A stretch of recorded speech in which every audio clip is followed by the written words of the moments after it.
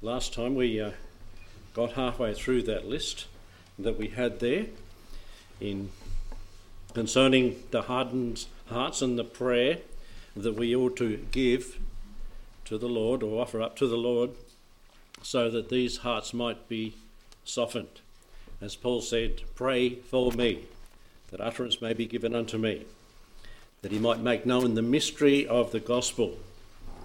And today in the world it's still a mystery to a lot of people, still a mystery to the Jewish people, and some of our family is still a mystery, don't understand and don't comprehend the truth. And we're looking at these different things. We looked at hardened hearts, a dull of hearing, not understanding when God visits and knocks on their heart's door, cultural differences that there are, and it's making it a mystery to them, man's inability to comprehend spiritual things, man's language differences, and we talked about that, and with the African folk here, that we pray that that language barrier would be quickly overcome, and would enjoy that fellowship in the Lord around his word. Man's blindness, spiritual blindness, brought on by Satan, 2 Corinthians 4:4. Man's ignorance, we looked at that was the last one, in Acts chapter 17 and verse 23. And then we'll go forward from there. Let's pray. Thank you, Lord, that you've given us the mystery of the gospel as you've given it to Paul, gave it to Paul. You've given it to us to keep on giving the gospel to those that are unsaved. And Lord, you know better than us the hindrances to the word of God going forth. And I pray, Lord, that we'd be aware of these and that we'd overcome them with your strength, with the word of God and with the presence of your Holy Spirit in the ministry that we have to other people. Thank you, Lord, that we can take the good news of the gospel to a dying world and give them living hope from the living water of the Lord Jesus. Bless the study and time together in Jesus' name. Amen. 1 Peter chapter 2 is where we'll first go. The next hindrance, inherent difficulty. This was not only just for the Jewish nation, although that's what who it's talking about here in 1 Peter chapter 2 and verse 4, and then verse 7 and 8. To whom coming as unto a living stone, disallowed indeed of men, but chosen of God and precious. You read the rest, but then in verse 7, unto you therefore who believe he is precious. And the living stone is the Lord Jesus, as we know and read in its context. But to them who are disobedient to the gospel, that is, disobedient to truth, the stone which the builders disallowed, the same is made the head of the corner, a stone of stumbling, a rock of offence, even to them who stumble at the word, being disobedient, whereunto also they were appointed. Yes, the Jews were appointed to receive the word, the Messiah that came. They didn't.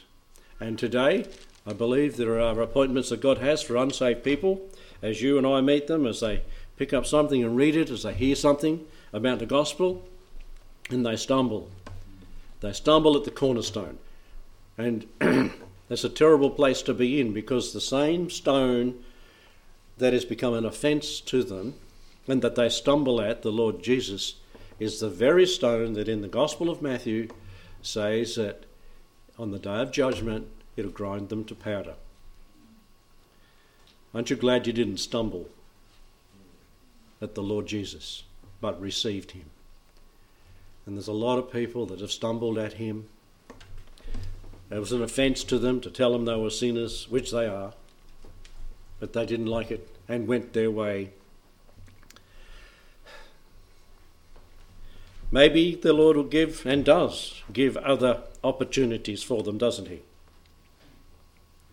You know, when it comes from a family member, the gospel comes from a family member, it's, you're only my brother or sister or, son or whatever, there's a resistance. But when it comes from a friend outside at work, and sometimes there's not that resistance, and pray that those that might have stumbled might have gotten up and listened to the message again. The Jews will, but it's taken them a long time to wake up to the stone that they stumbled on, the Lord Jesus. So there's that hindrance. Pray that be overcome. This is what Paul's saying. Pray that he might have that utterance. Acts chapter 7 and verse 54. Acts 7 and verse 54.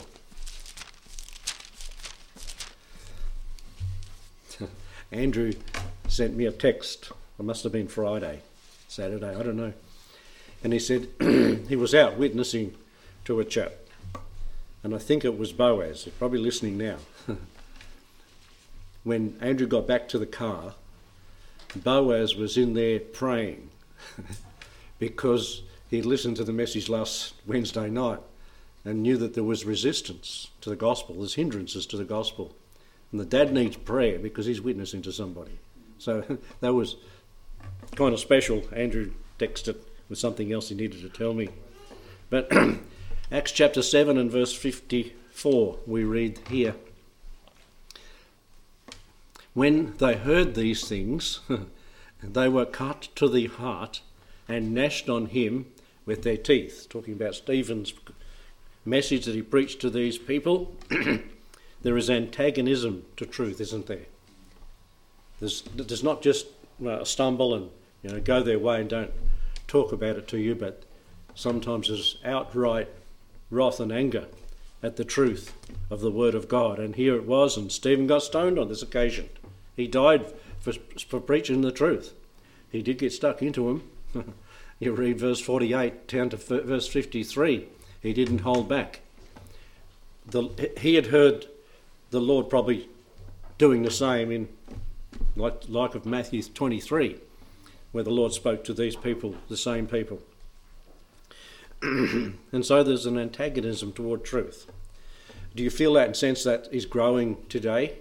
People are more bold to attack the people that preach the truth than before when it comes to the truth of the gospel.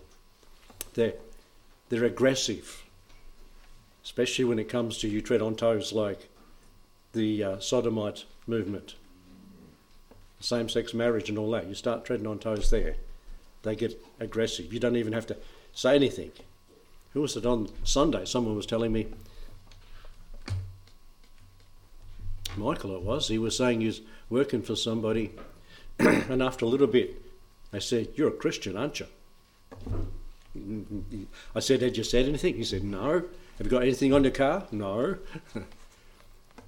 You don't swear and carry on like the others that I hear come in and do this sort of work. And one received him well and one didn't receive him so well. It was two people that said it to him. So they just antagonistic. They just don't want to know. They've been taught evolution. They believe the lie of that, and then they're just antagonistic toward anything to do with the truth. Pray that God would break down the hearts of this antagonism. He will one day, but it'll take an awful lot for people's hearts to be broken and recognise the Lord. Another one, and this takes 3 chapters, and I'll just mention it, but it's in Romans chapter 1 to chapter 3. And it's I've put down there the old, depraved, fallen nature. Verse 16. Paul said, "I'm not ashamed of the gospel of Christ. It's the power of God unto salvation, to everyone that believeth, to the Jew first and also to the Greek. For in it is the righteousness of God revealed from faith to faith, as it is written, the just shall live by faith. For the wrath of God is revealed from heaven against all ungodliness and unrighteousness of men who hold the truth in unrighteousness, because that which may be known of God is manifest in them, for God has shown it to them." And you read on through the chapters and you get to the end of chapter 3 and it says, "For all have sinned and come short of the glory of God." It tells you in chapter 2, their throat is an open sepulchre. With their tongues they have used deceit. And so the depraved, fallen human nature wants to enjoy the sin that they are so steeped in instead of listening to the truth of the gospel. Pray that this barrier also would be broken down. Romans chapter 2, just in the middle of that, verse 24, is a barrier to the gospel. For the name of God is blasphemed among the Gentiles through you, as it is written. And he's talking to Jewish people. Through you, they make their boast of the law in verse 23, and through breaking the law, dishonour God. And so God's name is blasphemed among the Gentiles, even amongst the Jewish people. The religious people heard the Lord Jesus, most of them gladly, the Jewish people. But they didn't like what was being said by the religious people. That really annoyed them. They'd had enough of that. They'd had hypocrisy. They'd seen, that they're in it for money, they're in it for prestige, popularity, whatever, but they're not in it. And when they heard Jesus, they heard him gladly. He speaks as one with authority. He backs up what he says with what he does and how he believes and how he's willing to confront these leaders. And so the testimony of people, of ourselves.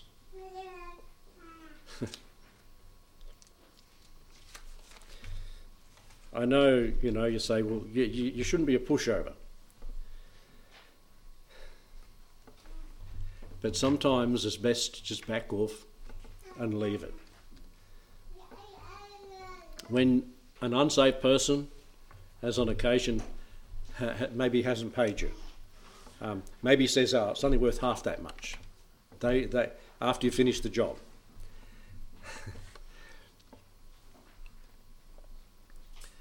It hurts, particularly when you've, like on one job I remember, I'd lost a ripper toe. It's about $200 worth just for the toe.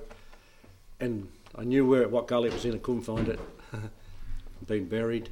And then he deducts half the price of the job. It was about a 4-day job, so it's 2 days.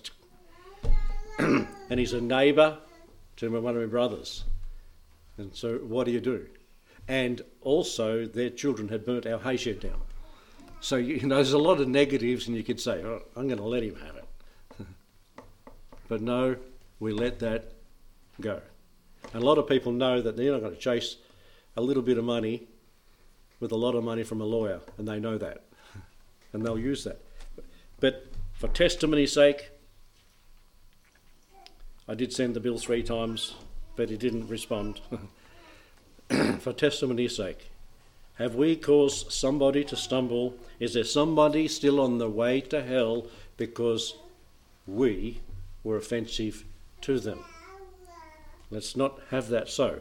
With our what they see it as religion. Have a good testimony amongst the unsaved people that you work with, you school with, or wherever you mix with or neighbour with, and that they might not be able to say, hey, them, on Judgment Day. That one is the cause of me being here. I was offended by what they did, what they said, whatever it is. And the Jews here, the name of God is blasphemed among the Gentiles. Well, what did the Gentiles know the Jews called them? Dogs. The Jewish, the Samaritan, half Jewish, they say. The Samaritan woman, what did she say when the Lord was talking to her? What are you doing talking to me? A Jew talking to a Samaritan on our turf. He must needs go through there. Praise the Lord, he went into Gentile territory for 2 days. And then he come out and he was... he'd left the message there and they shared it around. But that was their attitude. The Gentile, or those that weren't fully Jew, they knew they were looked down upon. And praise God for the gospel that's gone out. And even Peter, after years of experiencing the truth, there he got carried away in the book of Galatians and went with the Jews and started getting the Pharisees, or the religious people that had turned up there, and Paul rebuked him for that, causing an offence. Man's deceived heart. What does it say in Jeremiah 17 verse 9? and desperately wicked. Who can know it? Man's heart is deceived, and Satan wants to keep it that way. Isaiah 29:13 and Matthew 15:8 talk about the heart being deceived. Man loves darkness rather than light. Where is that passage? Can you think of the passage that's written in? Oh, you've got it written down. I think it is there. In John's Gospel, chapter 3, just after verse 16.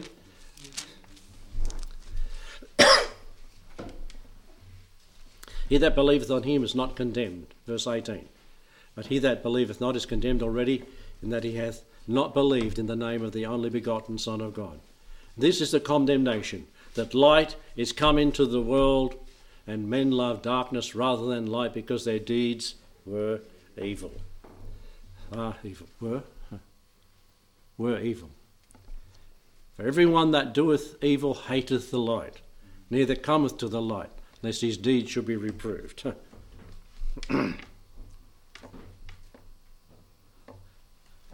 So the darkness, they love the darkness, they love the deeds of darkness, and our old nature, even as Christians, can love the dark and not the light. Like white ants.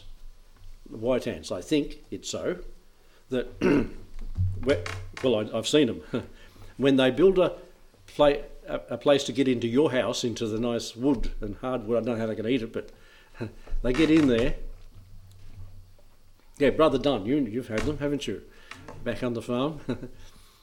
But they make a channel, they'll make a building of, like, up a post or up a wall of mud. That's how you know that they're there. Up a post to get into the wood. But expose them to the light, and they don't like that at all. They like to work in darkness. And so that's evil. And evil people love darkness rather than light. You come to the light, your sins are exposed. How many people have you witnessed to that seem to have shown an interest in the truth of God's word? They've got, and I'll hear you again. Like that the fellow said to Paul, I'll hear you again. After a time they go out and they enjoy their sin in the darkness, and they don't want to hear you again. They don't want to give an ear to it. And you pray that this barrier be broken down, that men would rather the light, the truth. People love this world. The love of the world, how does it go? The lust of the flesh, the lust of the eyes, and the pride of life. 1 John chapter 3, verse 15 to 17. And when all these people who reject the message and are hardened to the gospel get out into eternity and realise what they've lost out on, how great the regret that they loved the world that lasted for so short a time, and they missed out on eternity in heaven forever. Don't love this present world. 2 Timothy 4:10 also is there. Another one that is probably affecting some people this last week is the love of money. The love of money. What does it say in Timothy? The love of money is the root of all evil. And while some, having gone after it, have pierced themselves through the love of money. And decisions that are made. The decisions I've seen people make because of money. It's cost them so much to get that money, and how much it's hurt them. Not worth it, especially when they're Christians. The love of money will make you make and say and do things that are just plain wrong. And don't go after it. Matthew 19 verses 16 to 30. You'll pierce yourself through. And money buys things, of course, and that's all in the love of this world, isn't it? Loving the world. Pray that this would be broken down. What's happened in the last week since the coronavirus is affecting so many countries? What Solomon said, it takes wings and flies away. Yeah, it did. It has. It's just flowing away. And I think the share market's down 10 more percent, 15%. And that's where a lot of people have, they haven't chose to, they've been made to by the way the wages are, got the money there for their retirement, and then the rug's pulled out from under them. And so it goes. And you wonder about what's going on here. The love of money. Maybe God is saying, hey, trust me, don't trust it. Trust me, don't trust it. Keeps knocking. The hatred of there's a few that are not on there that are on the paper you've got, but the hatred of Christ and Christians and Christianity is a growing trend today. I had a call that came in 3 times yesterday, and they didn't say anything, but I got the phone number and I phoned them back. And then he phoned me back. There's heaps of calls coming today, but this was one of them. And there's an old man from down Melbourne. He said, if you had a fella come and talk to you by the name of such and such. I said, no. He said, well, he ripped me off. And he's going up to the church, Baptist church in Albury, and he's going to do the same. And he rang me from Heidelberg and warned me. He said, the world is a wicked place. He said, I'm a Christian and I don't want you to get hurt. But just that, and they'll take advantage of people. And I just looked up some of the things that are going on today. Brother Andrews and the persecution that he brings out that's happening in the world. 40 nations where Christians are imprisoned presently. 28, almost 29% are Protestants. 24% of those imprisoned are Catholics, and 5.5% Muslims. That would be in the Western countries, I'd say. 11 Christians are killed every day. That's from Open Doors. 11 Christians die every day now, in our day, for their faith. Now, I don't know that might include the Catholic and Protestants together. The most dangerous places, they said, to be a Christian on this earth presently, North Korea is the worst place. Afghanistan is the next worst, if you can put it, And then Somalia, Libya, Sudan, India,